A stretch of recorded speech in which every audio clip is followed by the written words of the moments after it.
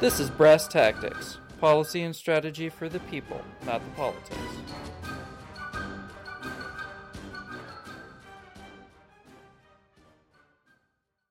Welcome to Brass Tactics, where I still don't have a clear intro tagline. Here with us today, though, I have our usual co-host, Pete. Pete, say hi. Put the coffee down, Pete. We talked about this. Hi, everybody. Thanks for having me, Sean and Joe. And as Pete just introduced, we have a guest today, so it's not just Pete and I arguing with each other. Now we have a referee, and that is our colleague and co-worker, Sean Markey. Thanks, Joe. Happy to be here. Me too. You know, just hunting the good stuff. Life is great. As you can see, we're not the most refined at the small talk transitions yet. But in any case, Sean, I don't know how much I actually told you because my brain has been trying to just stay inside of my skull most of this week. But the point of this podcast is sort of breaking down big foreign policy stuff that policy wonks and other people talking about, and it doesn't feel like they care about whether or not it's accessible to the voters, to the people that all of this global stuff affects. So here on Brass Tactics, we take the strategy and we get down to brass tactics with it. See, there's a pun in there. I'm really proud of it. I see what you did there. Yeah. Okay. So that's the point. So just casual conversations that people can hold their ground at fancy cocktail parties with, or at least vote informedly about foreign policy from now on. So last time we talked about what is war and sort of the American way of warfare, something that usually goes hand in hand with American and warfare and all that stuff. And that's the military-industrial complex. It's a huge, I'll just probably make up a statistical number here, portion of our economy. It consumes a lot of government resources, and it's our most public and probably most prolific branch of foreign policy. And so today we wanted to talk about the American military-industrial complex. Is it a bad guy? Is it a good guy? Is it a necessary evil? And how did it come to be? Since we talked like war, philosophy of war, things like that, instead of the policy side, we're looking at the technical side now, the science of it, the innovation that when did it start? And when did it become so ingrained that we cannot at this point envision a national security environment without the American military-industrial complex? Wow. Well, that sounds exciting. A lot of big topics in there. If we broke it down to one, at some point, having the best weapons became a huge part of the American formula for success in conflict. Where did that happen and how did that evolve? Or am I just sort of wrong on that speculation? Because we're wrong on this show plenty. Pete, I think that's right up your alley. Regarding, I don't know. I'm not really prepared. I wasn't prepared for you to actually kick that over to me right there. Thought you were going to say something. Well, actually, I think a better question. Yeah, we don't have to say that. Is Raytheon a bad guy? Oh yeah. Whoa. If we're going to go down talking about defense contractors and whether or not that's a good thing or a bad thing, now that I can comment on. In terms of like Americans' inclination to specifically look at technological solutions for warfare, I don't know the history on, hey, when did that become the route that we predominantly take? It's something that I've probably talked about before in class, but I don't have that in front of me. Well, I mean, citing your famous article for the Modern War Institute, 2 years ago or so, it wasn't in 1776 when they were the good guy insurgents, because they're just scrounging at that point. Where they're innovating, it's probably tactically. Yes. Which we should probably talk about. Would talk about more than just the sciencey innovations too. But then at some point after that, probably wasn't 1812, because that didn't really break our way as much as we'd like to think. But I definitely think that by the time World War II finishes, the military, especially the Navy that we had at the start of the World Wars, was not the same shape or composition that it was by the end. And I'm sure that changed a lot about how we projected our military. It's important to distinguish though, like the difference between mass and quality. So you could say like especially during the era of the world wars in the 20th century, the American military machine, I think, is marked more by just sheer scale of industrial mobilization, not necessarily the best equipment, the best material, but we absolutely bring the most. And then a very impressive skill in logistics to be able to get it from the factories to the front line. I was more thinking of the aircraft carriers that weren't around when aircraft weren't around yet, that then became to be around later. Yeah, but arguably the Japanese show more innovation with the aircraft carrier pre-war than the Americans do. It's the Japanese who, strike Pearl Harbor with carrier-based aircraft, whereas the Americans are still very much stuck in the battleship time frame. I mean, we straight up court-martial Billy Mitchell, no relation, because of his effort to kind of overthrow the battleship mafia and like bring the prominence of the aircraft up higher. It's not after we learn the hard way that we start adopting the fleet carrier as kind of the center of naval force projection. So I was just going to point out somewhere buried in Yeah. there, we started talking about the Japanese. And so I might have misled this whole thing by saying it's the American way is to innovate when clearly we're not the only innovators when it comes to the military. I mean, I think all of the World War II movies, most of our listeners, in particular my mother and now my wife, so we're up to 2. The Germans, their tank was renowned. Brad Pitt really, Shia LaBeouf too. They really hammer that one home as well, right? So innovation and war and conflict maybe is the more accurate topic. Yeah, I mean, you brought up there's like a whole bunch of things in there I'd love to talk about, right? So, I mean, one of the first things early when you first start off the podcast, you mentioned like, well, maybe we should talk about some of the other things besides technology when we talk about innovation. In teaching innovation, one of my biggest pet peeves is people talking about innovation as though it's purely technology, right? Equating technological change or technological advancement with innovation, right? Whereas innovation generally goes one step further than just using that next new shiny object, right? It often includes changes in technology, but in addition to those changes in technology, how do you change the way you fundamentally operate to do whatever you're doing in an exponentially better or more effective way? Right? Because, some incremental changes in technology, yes, they bring about improvement, but it's marginal improvement, right? Whereas when I think innovation, I'm thinking about something that's really causing a significant change. So, yeah, if we talk the aircraft carrier is clearly naval warfare being innovated, right? Throughout naval warfare, battleships had had their heyday for a long, long time. That's how people pictured warfare at sea. And then World War II, we see, especially in the Pacific, right? Aircraft carrier warfare is the dominant way of projecting naval force. Okay, so to mix metaphors, it's not really about building a better mousetrap. It's about reinventing the wheel. It's just finding a more creative and imaginative way to do something.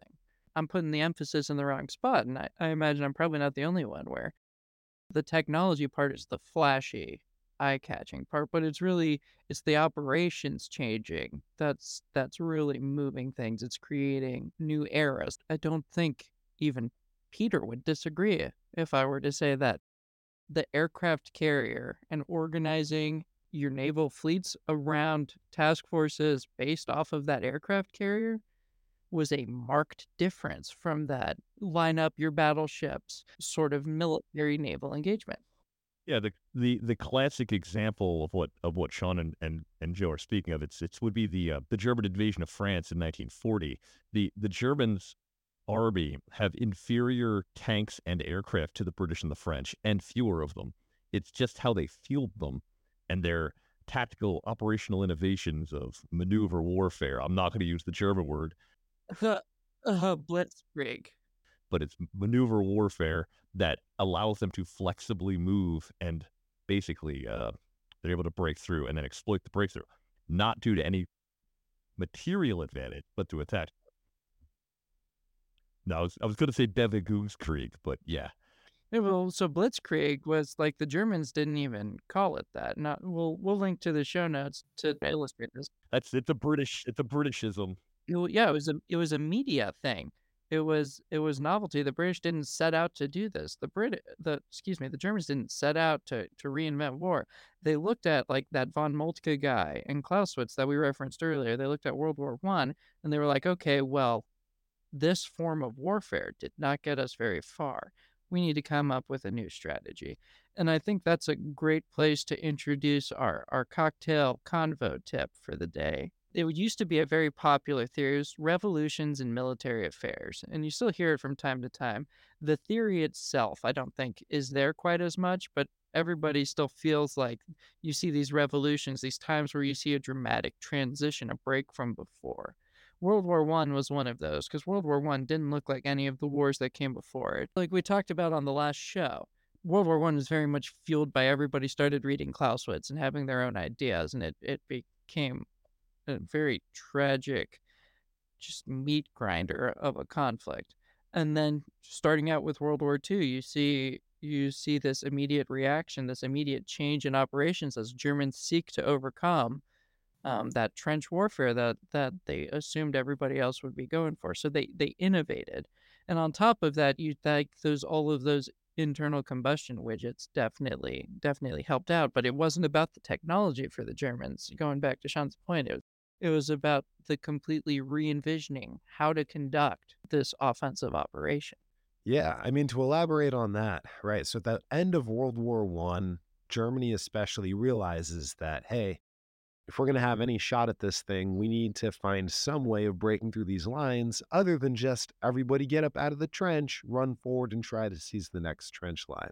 Right. And so they developed stormtroop tactics, this whole idea of try to find this one weak spot, penetrate it using, smaller units with more firepower pushed down to lower levels. The idea of trying to hit your enemy in depth rather than in breadth, using terrain to your advantage, small units with higher degrees of training and aggression. And it certainly works better for them. It's still nowhere near what it'll eventually be in World War One when we've got, much more massive maneuver warfare, largely enabled by advancements in tank capability. Good game. Now you say something, Pete. I really liked what Sean said. All right, so I think we all agree. Do you want me to talk about Wunderwaffe real quick about how all right, go ahead.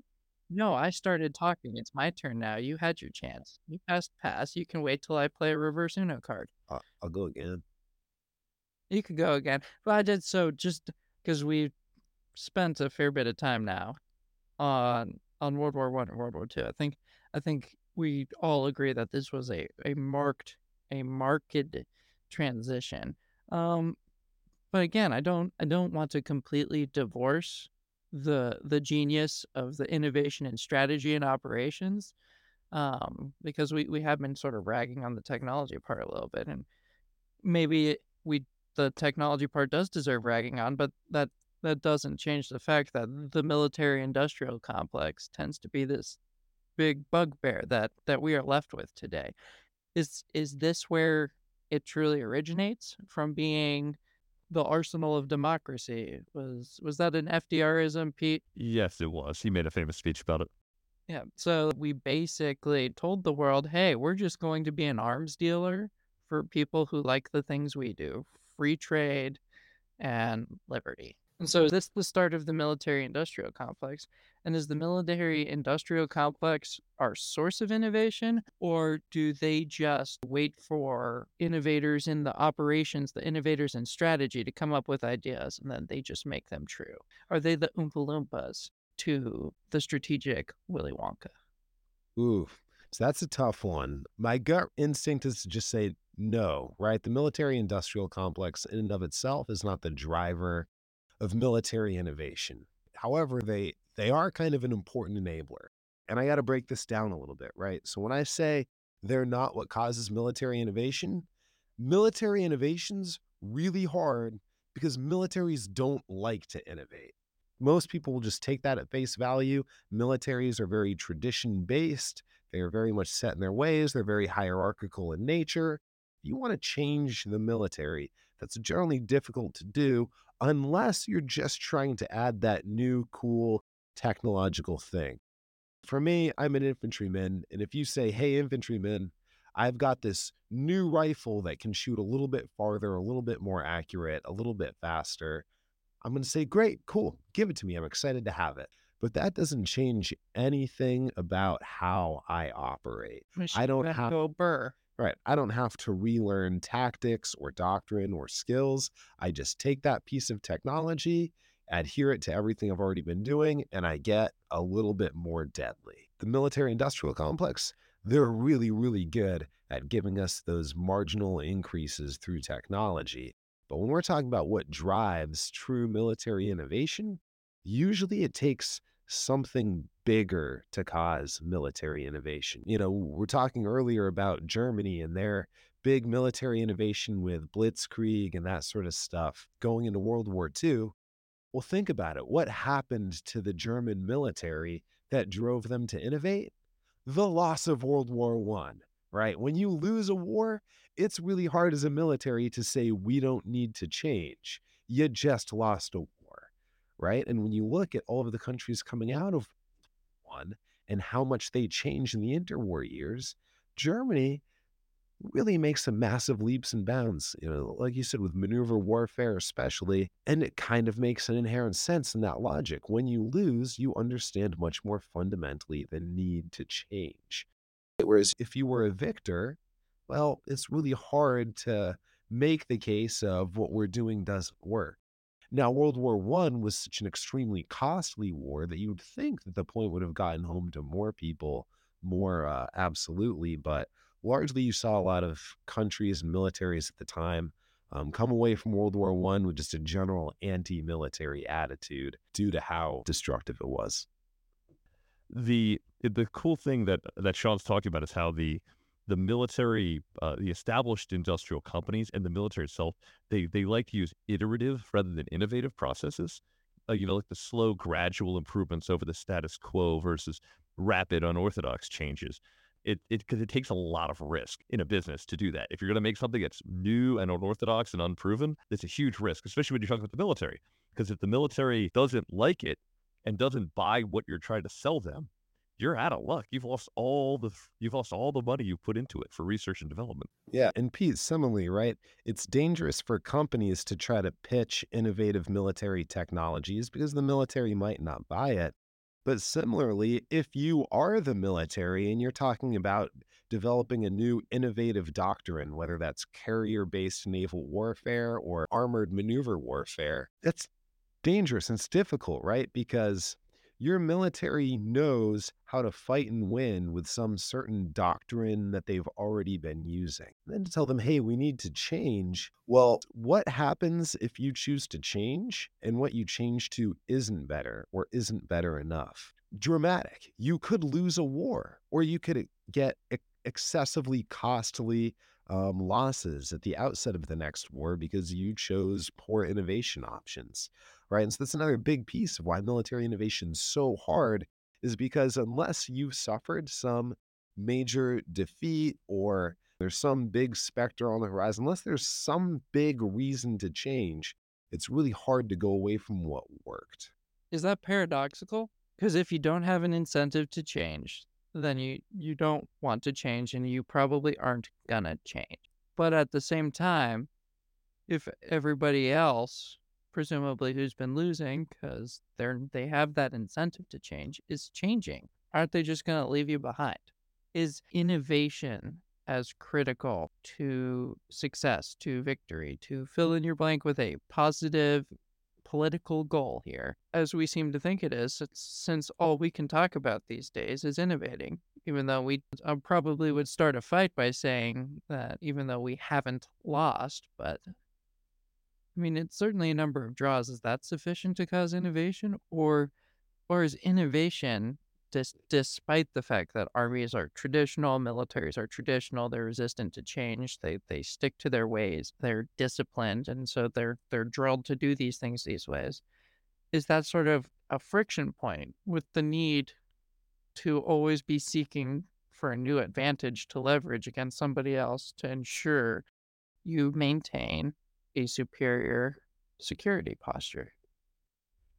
I think the ghost of World War II is kind of heavy over the conversation of innovation when you see the rapid collapse of particularly France, which was considered a first-rate military power in 1940 because of a failure to innovate. And then when you put it in the current strategic political climate with the spread of artificial intelligence software, drones, autonomous systems, there's a feeling in the air that we're kind of on the verge of another, as you mentioned earlier, like a revolution in military affairs, the AI revolution after the information revolution of the 80s.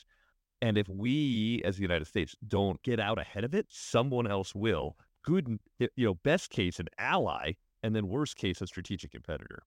Well, I do want to point out something because I feel like this show is very much connected to our last one. And that's because innovation has always been something that we've done. Not necessarily because we lost, but because of a sense of urgency. Like, we definitely did not lose World War II, right? But we tried for this, and fun fact warning here, this pentomic division.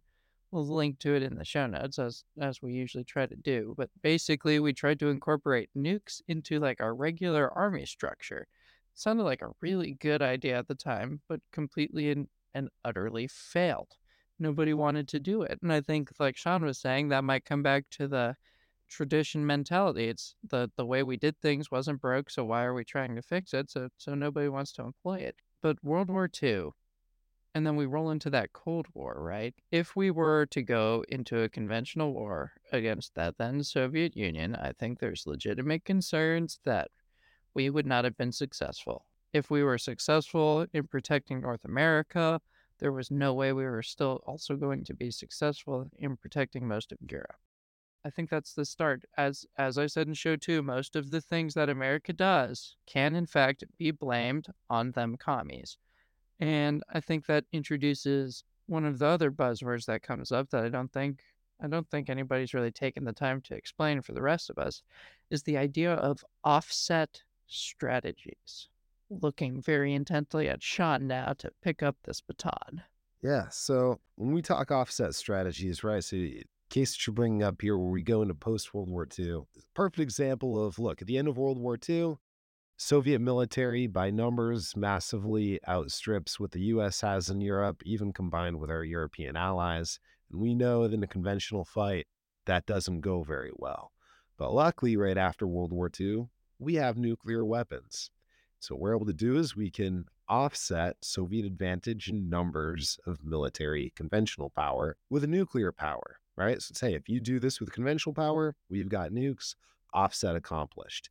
And that stays that way for a while. Eventually in 49, the Soviets build their own atomic bomb, and then we sort of keep going with it, and it's, hey, we've got more, we've got better atomic weapons, nuclear weapons, and so that's how we maintain that offset. But over time, the US finally gets to the point where we say, hey, look, this idea that we can just totally prevent any sort of conventional conflict by having more or better nuclear weapons doesn't make sense anymore, because we've reached mutually assured destruction. We've got enough nuclear weapons to erase the Soviet Union. They have enough to erase us, and nobody wants that. So then the question becomes, well, hey, if conventional war breaks out, let's say the Soviet Union does invade one of our European allies, are we willing to end the world over it? And a lot of people sort of come to the conclusion that we probably aren't. So we need to build up some sort of conventional capability to have the ability to respond, right? And so if we're going to build out that conventional capability, the rub is we're still not going to be able to achieve the numbers that the Soviet Union has, right? They're very populous, large military, and in pure numbers, they're probably still going to hold an advantage over us. But what we did have was a technological advantage. And so, talking about the military, the revolution in military affairs, it was actually Soviet military theorists at the time looking at what the US was doing with precision guided weapons, stealth, right? It's all of these things coming together, and the Soviets looking at us having it. And they said, these things are going to come together to create a military technological revolution. We then kind of later on see what they're saying about it, and we're like, oh, hey, yeah, we are kind of doing that. We renamed it RMA there, or that Revolution in Military Affairs when it came over. Right. So just re-emphasizing, like you said, people doing that innovation aren't consciously setting out to create this new world order for military strategy and innovation and set a new standard for the new toys of the battlefield. They're literally in a survival mode. And then the Russians are the ones that label it as benchmarking turning point there. Sorry to interrupt you. Yeah, no, spot on. But it's so crazy because at this point we see some really cool things happen, right? So airland battles created as the new US Army doctrine. We realize that no, all of our formations need to be able to fight at a numerical disadvantage and use technological advantages to do things like hitting them in depth and, being able to hit precisely with bombs. Suffice to say, this is a period of rapid changes as people are sort of just racking their brain to make sure that we have enough of a threat posed to Soviet aggression that they are, in fact, deterred from moving against us. Because if they did move against us, they are just as unsure as we are that they would be able to achieve those gains. I mean, we could list some of those platforms here specifically because I think some of those, heck, the Patriot missile system is still around. Patriot missile system, the Abrams tank, the Bradley fighting vehicle, the Apache, the Black Hawk. All of these systems coming out right in the late 70s, early 80s, and they're still with us today. So is that a problem?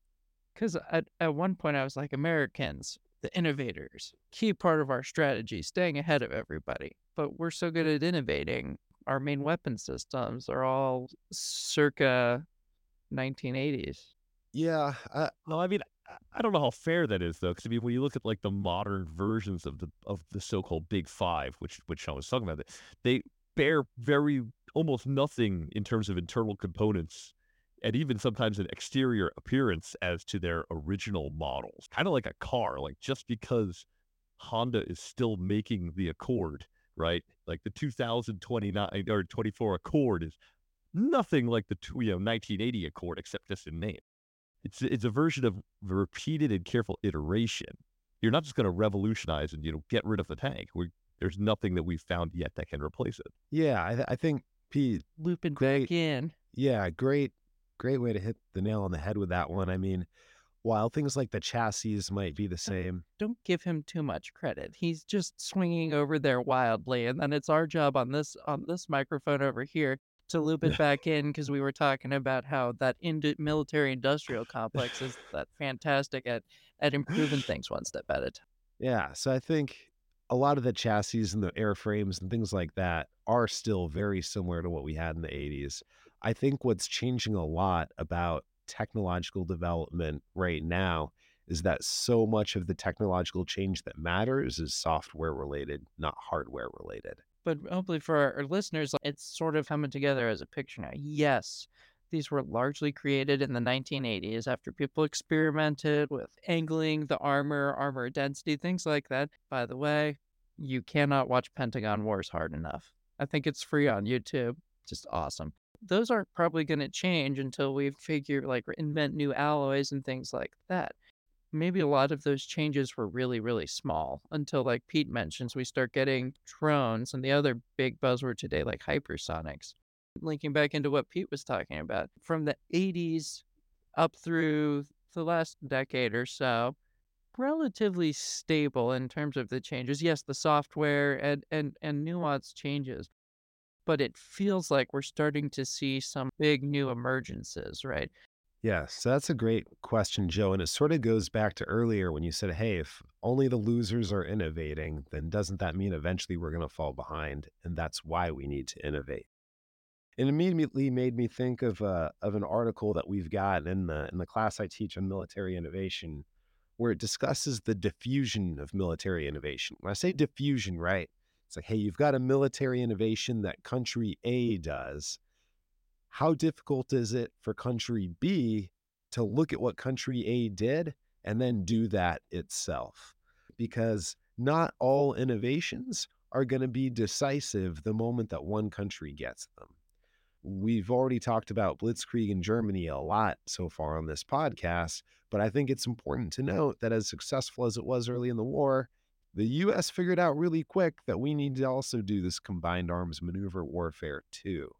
It wasn't something that they did it and nobody else could do it. Nobody else had it, and everyone else, tough luck. And so, how quickly or how long that first mover advantage lasts matters, right? So, in the example of, say, hypersonic missiles, yeah, apparently, China's tested some out and done some. And Russia's got some poor performing example of a hypersonic, supposedly, that Pete's written a wonderful article about on MWI. Well, now Russia's going to send their bot farm after my dinky little podcast, so thank you. That's good. That should be a badge of pride. Any advertisement is good advertisement. But I bring that up to say, okay, great.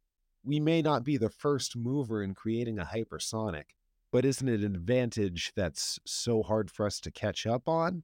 And I'd say probably not. And why? Well, because all it really takes to catch up to hypersonics is money and a little time. And we're really good at innovation when all it takes is money. That's sort of our expertise. We need a technological innovation. Sure, we pay money as much as we deem necessary until we get the capability we need. The hard innovations for us to get better at are the ones that require us to change doctrine or do something different. So the military-industrial complex, in this really basic, bare-bones analysis, it's a black box. Somebody needs to bring them an idea. You tell them, hey, they just threatened us with a hypersonic. I need something that's like theirs but better. And they're like, got you, fam. They go through that production process. At the end of the day, you're still left with the need to create that input, that the need for that genius, that creative thinking to anticipate the next innovation. How do you do that? Can you teach that to somebody? Can you pay somebody to create that genius? So is the question, hey, how can we get to the point where we're thinking of those creative ideas and then getting them accepted so that we can pitch them into the military industrial complex to make the things we want to make that innovation work? Yeah, so I guess, how do you innovate? Right? Because I feel like the extra dimension you mentioned there, the idea needs traction, needs sponsorship from somewhere, needs to be sold. How do you come up with it, and then how do you sell it in order to bring something to the military industrial complex to manifest? Yeah, so that's great. And there's quite a few different schools of thought on how military innovation happens.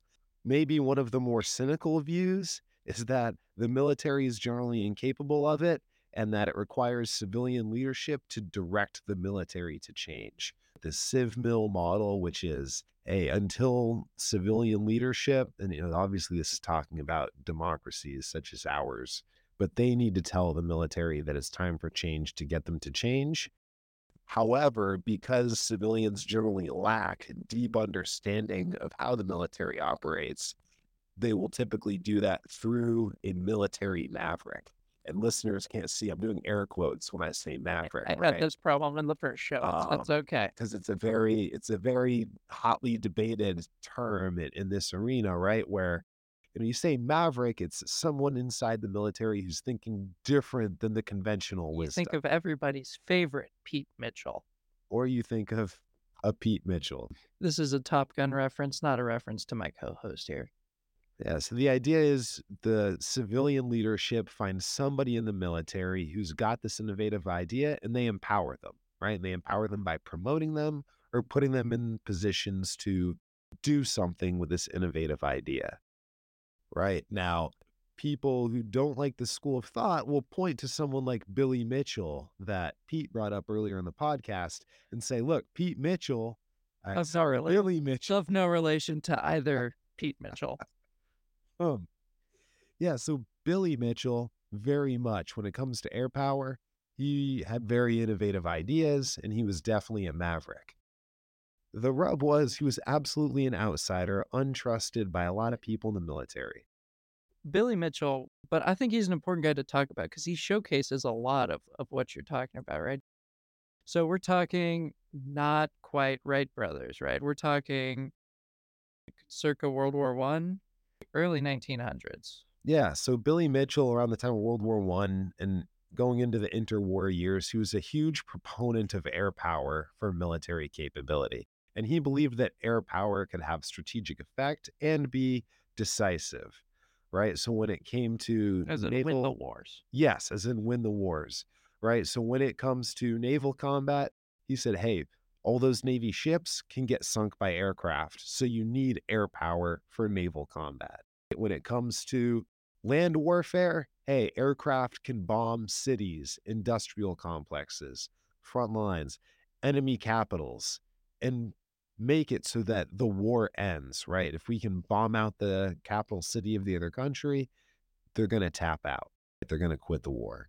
So he was a huge proponent of this stuff even before aircraft had really shown this capability yet. But he was visionary in that he knew they were going to get there. It was going to be possible. Because at the time he's saying this stuff, it wasn't even proven that an aircraft could carry a bomb heavy enough to do something like sink a battleship. But he did that, right? He like showcased it and people called it fake news. He had to fudge. He had to fudge it a little bit, just a little bit. Yeah, so maybe it's like a really, really old battleship, and maybe, that aircraft is, carrying a really big bomb, but it's only got enough gas to fly 10 miles, right, to offset. Right? I don't know. I don't know how he fudged it, but yeah, I've heard, he fudged it. And so the reason I bring Billy Mitchell into this is while he's a maverick, there weren't really changes made purely because of Billy Mitchell that would have a resounding effect at the outset of World War II. What happens is Billy Mitchell alienates everybody, makes them all angry, and gets himself fired. And he just becomes an I told you so gremlin later. He does later on, but here's the deal. There's other people who aren't mavericks who kind of come to understand that, you know what? There is a lot of value in this sort of thing. And one example is Admiral Moffett from the Navy. So Admiral Moffett, he was a battleship commander throughout all of his career. So you would expect he's going to be stuck on that old battleship doctrine, right? But he actually starts to think to himself like, no, carrier-based warfare can be decisive in the future. And he gets put in charge of the Navy's, I think it's the Aeronautical Bureau or something like that. The people overall in charge of building out things like naval aviation, aircraft carriers, and this sort of thing. And what he does is sort of the opposite of Mitchell. He doesn't sit up on the rooftop saying everything needs to be aviation now, but he starts to make little changes that have a huge effect at the outset of World War II. So he says, look, aircraft carriers, sure, they can just be your scouts and help patrol and find things and attrit the enemy and do this sort of thing. Isn't that useful, battleship commanders? And they're like, yeah, absolutely. We love having those guys with us in our fleets. And he's like, okay, so we need to make more and bigger aircraft carriers to help better support the battleships. And everyone in the Navy is like, yeah, that makes great sense. We'd love to have more and better aircraft carriers supporting our battleships. He says, hey, if we want these things to be capable, we need to have naval aviators actually in charge of aircraft carriers. Because before it was just battleship captains who were put in charge of aircraft carriers, but they don't really understand aviation. And so he gets that shift to happen. On land, naval air stations start to be commanded by naval aviators. So all of a sudden, there's this career track for progression for naval aviators where they can start to wield more and more influence throughout the Navy. And so over time, not only is he making it so that there are bigger and better and more numerous aircraft carriers, there's also a bigger place for the aviator profession within the Navy. And so, yeah, at the outbreak of World War II, we're still very battleship focused, but we've got aviators in positions of power and we've got aircraft carriers that are capable and able to respond. You started talking the Civ Mill model for innovation. And then right around Billy Mitchell, we were like, this one doesn't seem to be it for us. For that later one where you start talking about the career progression and really like the entire force structure is almost adapting to that single innovation point of integrating that air power. Is there a name for that model? All right. Yeah. So Barry Posen, he's the dude who wrote the main article on the Civ Mill model. And it's this guy, Stephen Rosen, reads that and comes off the top rope saying, no, shenanigans, Mavericks don't work because look at someone like Billy Mitchell. And he writes about the intra-service model. And his whole big theory is basically that, look, it needs to be insiders within the military who sort of argue amongst each other and try to figure out what the future of warfare looks like, and then set up career paths and ways to progress for people who can achieve success innovating to get after this new theory of victory. But the whole idea is it can't come from outside the military or from some outsider. You need to get the military people themselves to understand that they need to do something different in order to really change the military from the inside. Because the military is so insular, they'll reject it if it's coming from an outside entity. That being said, I think it's worth talking about one other really big model of innovation that's like a big source of bringing about change, right? Which is the inter-service model. And so when we say inter-service model, it's between the services. So Army competing with Navy, competing with Air Force. The inter-service model basically says, look, all of these services are always competing for resources. Army wants money, Navy wants money, Air Force wants money, and you get money by owning missions. What they're going to do is they're going to compete for mission sets. So when we're talking nuclear weapons, once we were using nuclear weapons to offset our enemy's conventional force, if your service wasn't involved in the use of nuclear weapons, well, you're not getting a cut of that check. You're not getting a piece of that mission. And so all of a sudden, the Army, the Navy, and the Air Force are all starting to innovate in different ways to deliver nuclear weapons. Air Force, at the time it was the Army Air Force, right? They were the first ones to deliver it. You drop a bomb out of a plane. But eventually the Navy in this competition, they build out the ability to deliver cruise missiles coming out of a submarine. And the Army, we do some real crazy stuff. We're trying to deliver nuclear weapons through artillery shells. We integrated it into the Pentomic Division too. Exactly. And so all of the services start innovating because they know that nuclear warfare is this new thing in this new mission set. And if they want to maintain their power within the DoD, they have to have a piece of that mission set. Just sort of to break the fourth wall, which isn't really much of a wall for Pete and I so far.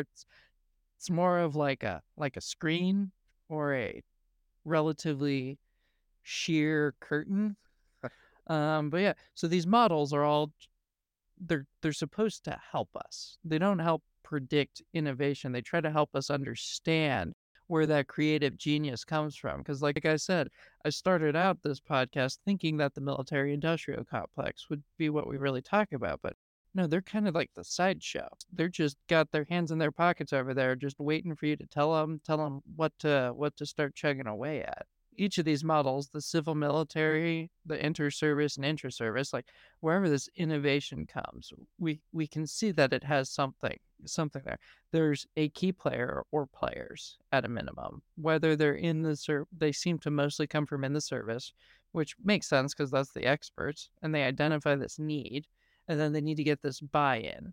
We definitely, Pete, need to talk about the multi-service structure that our country has later, because it factors into a lot of stuff and innovation. I wanted, because each of these services have their own pressures and their own incentives to be innovating, not together, because to this day, like whoever's got the bigger mission is probably going to end up with a bigger piece of the pie. We tried real hard to leave politics and opinions and policy advocations out of it. But the last few national security strategy iterations have all pointed a finger at China as a strategic competitor, specifically looking at the region of the South China Sea. Just a very simple logical jump to there. It seems like we're coming into an era where the Navy is going to be the main focus for innovation.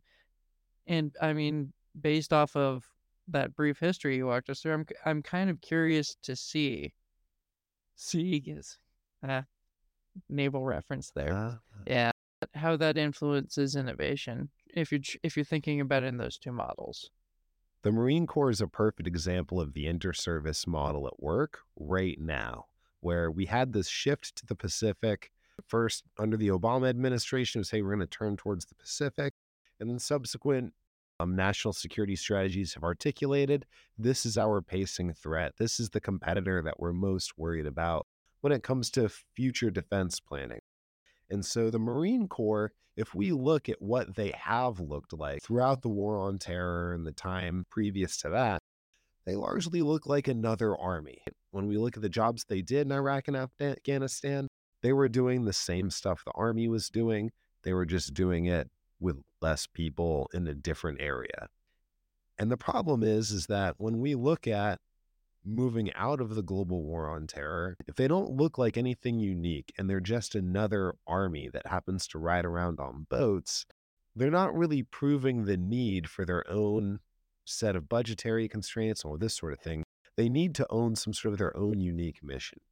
And so the Marine Corps came up with Force Design 2030 to basically innovate, change, adapt in a way that will make them best able to prosecute the mission set that takes place in the areas in and around, the first island chain and those sorts of areas where we expect that we could possibly have a confrontation with China. And so they changed all sorts of things. They're focused on getting long-range fires, things that are capable of operating in the littorals. They're getting less infantry in order to be able to get more things like cyber, less cannon artillery for more long-range artillery, drone-type capabilities. But they're bringing together all of these things, and it is very innovative. And I think a lot of it looks really intriguing, and it's been hotly debated because a whole bunch of people, a whole bunch of retired Marine generals came out against it, which again sort of gets after what we've been saying. It's really hard to innovate. People get nervous going away from what they know. Okay, boomers. Yeah, like that. Well, I don't know. They bring up some good points too, right? Because, well, what if you're not fighting in the littorals in the Pacific? Then what, Marines? And I think the Marines pushing for FD 2030, I think General Berger would tell you, well, these new changes will work in other places too, right? It won't only work there. It's just optimized for there. But it's a perfect example of they've shifted and adapted and innovated in order to carve out that role for themselves that they need to have, and in the face of an acute threat. You gave us those different models. You specifically talked about the models that seem to make more sense, so the ones that focus on the people in the military as the innovators. Some of the other things that we've talked about is militaries tend to be traditional. They tend to be closed off and sort of like close hold. They're very guarded by the nature of they're supposed to be guarding stuff. So is the reason those models seem to work to describe innovation so well because the military is almost gatekeeping potential innovation?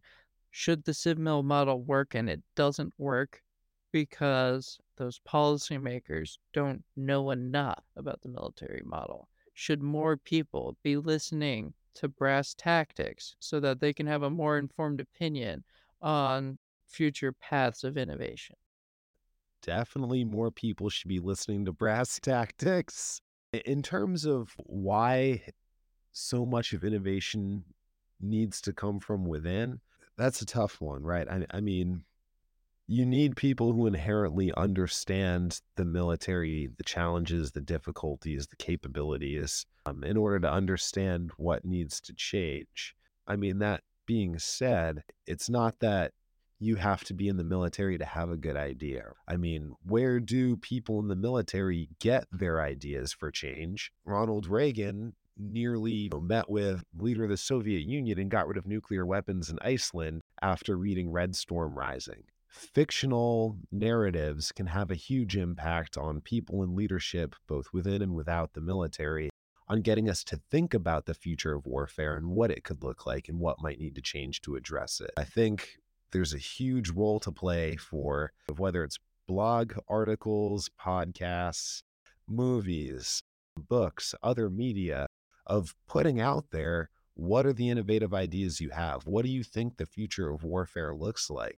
Science fiction has had a huge role throughout history of helping predict future war and getting people to think about how that's going to affect their preparations for it. Pete, were you tracking about Ronald Reagan almost signing up to get rid of all the nukes? No. I just recently learned about it this week, but I guess he had gone to talk. I want to say it was Gorbachev. I'm sorry, I'm terrible with names of historical leaders. But basically, they went to just do sort of nuclear arms, like talking about nuclear arms limitations and this sort of stuff. And then in the course of their conversation, it was like, well, why don't we just get rid of all the nukes?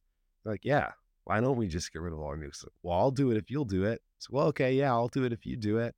And then it didn't all work out because the Soviets were like, well, you've got to get rid of your strategic defense initiative, what they called Star Wars, that sort of thing.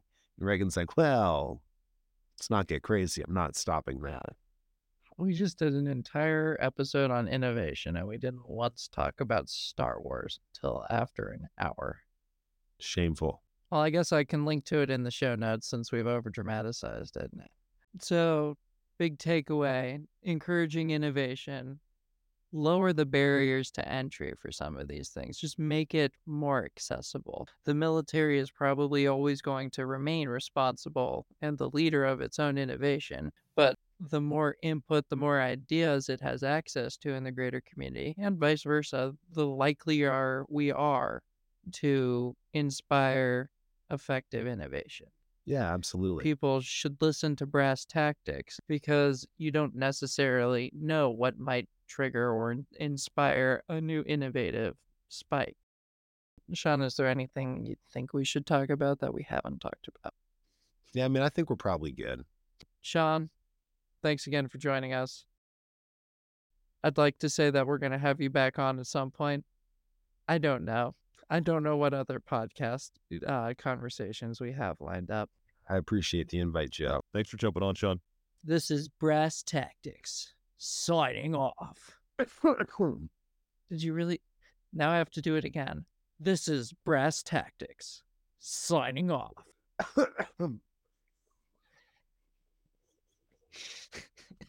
Yeah.